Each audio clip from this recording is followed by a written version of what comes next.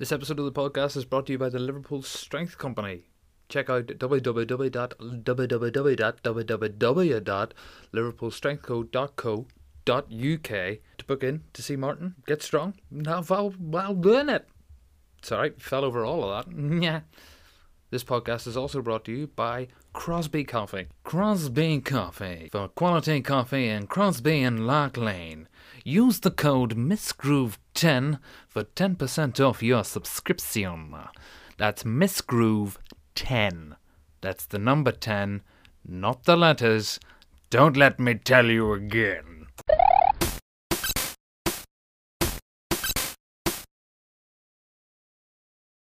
Hello, my little chicken nuggets. Welcome to the Miss Groove podcast with me, Michael Casey, and... oh, shit. Me, Michael Casey. Just wondering, is it 6 more weeks of winter when the Puxatawny film, the groundhog, doesn't see the sun? Or is it 6 more weeks of summer when he doesn't see the sun? Also, what happens whenever the groundhog fucking dies? Is that just winter forever? Because I don't think we can pay the gas for that. Thanks, Boris! To quote the news, Milltown Mel, a groundhog who has for years offered his weather predictions on Groundhog Day, has died. They say Mill recently crossed over the Rainbow Bridge, and their scramble for replacement rodent before February the 2nd was fruitless. Mel rose to celebrity status in Milltown, New Jersey, giving residents of the Garden State an idea of when to plant their springtime seeds. But he died at a tough time of year when most of his fellow groundhogs are hibernating, according to handlers. Okay. Here's a fucking notion. Maybe if he's meant to be hibernating, let the fucking thing sleep. Cheat, just use a little robot one or a toy or something. Do we need to be fucking dosing groundhogs? We've enough going on in the world than randomly keeping small rodents awake. Anywho, when I was doing my quote-unquote research for this podcast, this is actually a divergence, but is it a divergence if I do it before the main that I'm going to talk about? Make it up as I go along. It's my podcast. It's our podcast. Seize the means of podcast construction. Seize the means of production. Shit. Worst fucking socialist ever. But I digress. But not really. I'm looking on the suggested page of Instagram. It's got a investment page for property. They're listing a house for investment purposes for £80,000, saying that by investing £20,000 of somehow not your own money, you'll be able to buy this house, rent it out for £500 a month, which will then net you £500 a month passive income. So they've given £20,000 for an £80,000 house, and they're getting £500 back a month as passive income, completely ignoring any notion of a fucking mortgage or upkeep. But this is what these fucking people do. They just fucking lie, and they sell you financial advice through TikTok. Don't take financial advice from TikTok. Don't take financial advice from me, a guy who once bought a stuffed fox off of eBay and didn't get it. I still need to lodge a complaint about that. Fuck! If you'll allow me, I just want to explain how I got to the topic that I want to talk about tonight.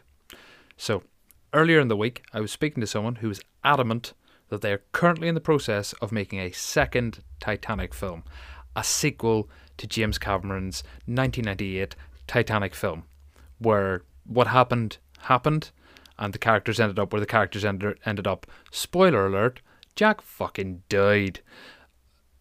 Sorry about that. Also, that door was never buoyant enough for 2 people. That's why he didn't get on it. You thought somebody was just going to be in the water and freeze to death. To be chivalrous, that's beside the point. However, this film apparently has Jack somehow surviving, living with Rose somewhere, thus rendering the end of the first film inconsequential. And apparently it's coming to theatres soon, so we should all probably get together, go watch that, or we can do a simulcast of it. We'll all tweet about it, it'll be fine. I can't wait for Titanic 2, this time with even more iceberg, I suppose. It did, however, get me thinking about the types of films we've had since there. A lot of superhero ones, young adult ones, bits and pieces like that. The odd Wes Anderson film in the middle. It's quirky. And it reminded me at the time when I was going out with a girl in, I think, 2007, 2008, when Twilight first came out. Clarify, I didn't have a fucking Scooby what Twilight was, but she wanted to go and see it, so because I'm a nice guy, I said, yeah, no, I'll come along with you. How bad can it be? I have, of course, several gripes with the film. The first, the Diamante vampire, the Diamante, that fake diamondy vampire thing. Like, okay, reinvent characters as you please, or subjects as you please, but oh my god, that didn't make a lick of sense. Secondly, any of those children vampires that constantly went to school could easily have passed as being in their 20s. Why not go to university? It constantly has new revolving people coming in and out. It's easy to get lost in the crowd. Also, you might be able to drink. And don't say to me, Michael, they can't eat drink or food or anything like that. I don't care. I don't care. It's just such a stupid film. But the bit that really got me, forby the obvious weird age difference between the two main characters, which is, I don't know how I'm letting that slide, but the bit that really disturbed me to this day is when Bella walks into the science room and the vampire guy is sitting at the other side of the room and he simply goes and sniffs her from across the room. And everyone I spoke to felt it was romantic. Sniffing a woman from across the room! That's not okay. We need to call people out, even if they are vampires, on their frankly fucking creepy behaviour, which I'm declaring as neatly bringing me round to the events that took place in Rhode Island in 1892. Now, if you were in Rhode Island in 1892, this isn't for you. You've probably already heard this. Also, go to bed. You're dead. This is, of course, the Mercy Brown vampire incident. In Exeter, Rhode Island, several members of the Brown family suffered a sequence of tuberculosis infections in the final 2 decades of the 19th century. At that point, tuberculosis was called consumption and was pretty much a death sentence. Mum Mary Eliza was the first to die, followed in 1884 by their eldest daughter, another Mary, because people are inventive with names. The problem being, at this point in time, nobody really knew what consumption was. Like, I'm sure somebody knew what consumption was, but a lot of people didn't. At this stage, it was really believed that if more than one person died in a family, that it was believed to be undead activity, quote unquote, whatever that means, that someone was cursing the family, even though that, and this is a spoiler for life, the rest of everybody's life, so I do apologise. Big spoilers, stop listening right now if you don't want to hear. But everyone's going to die in every family.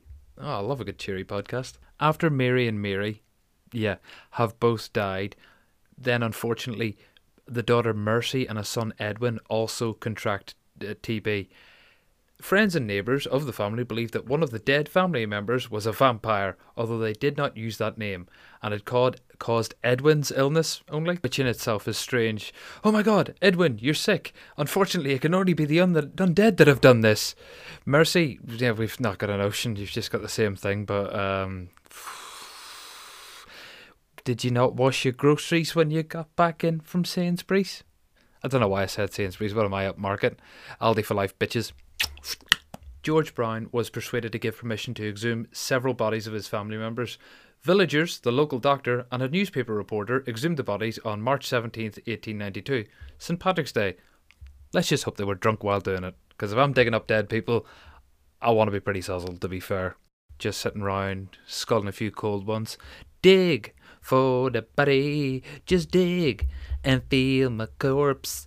If you wanna feel my dead fingers in the night, yeah, dig for my corpse. Sorry about that. That was the undead again. Bastards. Anywho, when they hit the old coffin depth, they found that one of the bodies had almost no decomposition and still had blood in the heart.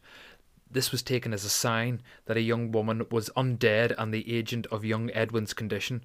Her lack of decomposition was more likely due to her body being stored in freezer-like conditions in an above-ground crypt during the 2 months following her death. However, even though she was kept like an old steak nicely frozen in the back of the freezer, superstition and tradition dictated that her heart and liver were burned and the ashes were mixed with water to create a tonic that was given to the sick Edwin to drink as an effort to resolve his illness and stop the influence of the undead. Edwin died 2 months later. I don't want to go out on too much of a limb here or tell people too much of what to do with their own lives, but I think we can safely say that possibly drinking a tonic made out of your dead sister's heart and liver probably not going to do you much good. stay away from that sort of thing. Maybe take some ibuprofen, chill out for a little bit, put the feet up, watch some Netflix, you'll be fine. He only wore burgundy shoes. They reminded him of his dream, the one that was mainly about his pancreas, although several other fictitious organs that were later revealed as elaborate hoaxes of the mind also made solemn appearances. What was his pancreas, he thought. This was in an era before the screams and wails transformed how we talked to people we'd already talked to on a Friday evening, between 7 and 8 p.m. He didn't have an encyclopedia like the McCoys down the road. They were a reputable family, and all reputable families had an encyclopedia. He speculated the mysterious organ could be the cause of all his internal disconsolatedness. Maybe it was pulling on his stomach, sinking it further and further and further down into his gut. He had no answers, many more questions than he had in 1996. However, he'd continue to wear his burgundy shoes, if only to remind himself that no one ever buys encyclopedias anymore. My hepatitis is getting better and better by the day. Up at the weight, up in the reps, nearly back into knee sleeve territory, which I'm looking forward to cracking those sweaty bad boys out again for all the fans. And by that I mean fans of sweaty knee sleeves. Daryl, how are you? Lovely to hear from you. Although feel free to please stop sending in the pictures of me in the sweaty knee sleeves. There's really no need for it whatsoever. Although it is, your thoughtfulness is appreciated. Martin will be back with us next week. Until then, Miss Groove 10 at Crosby Coffee for £10 off your subscription for life. LiverpoolStrengthCo.co.uk. Bye.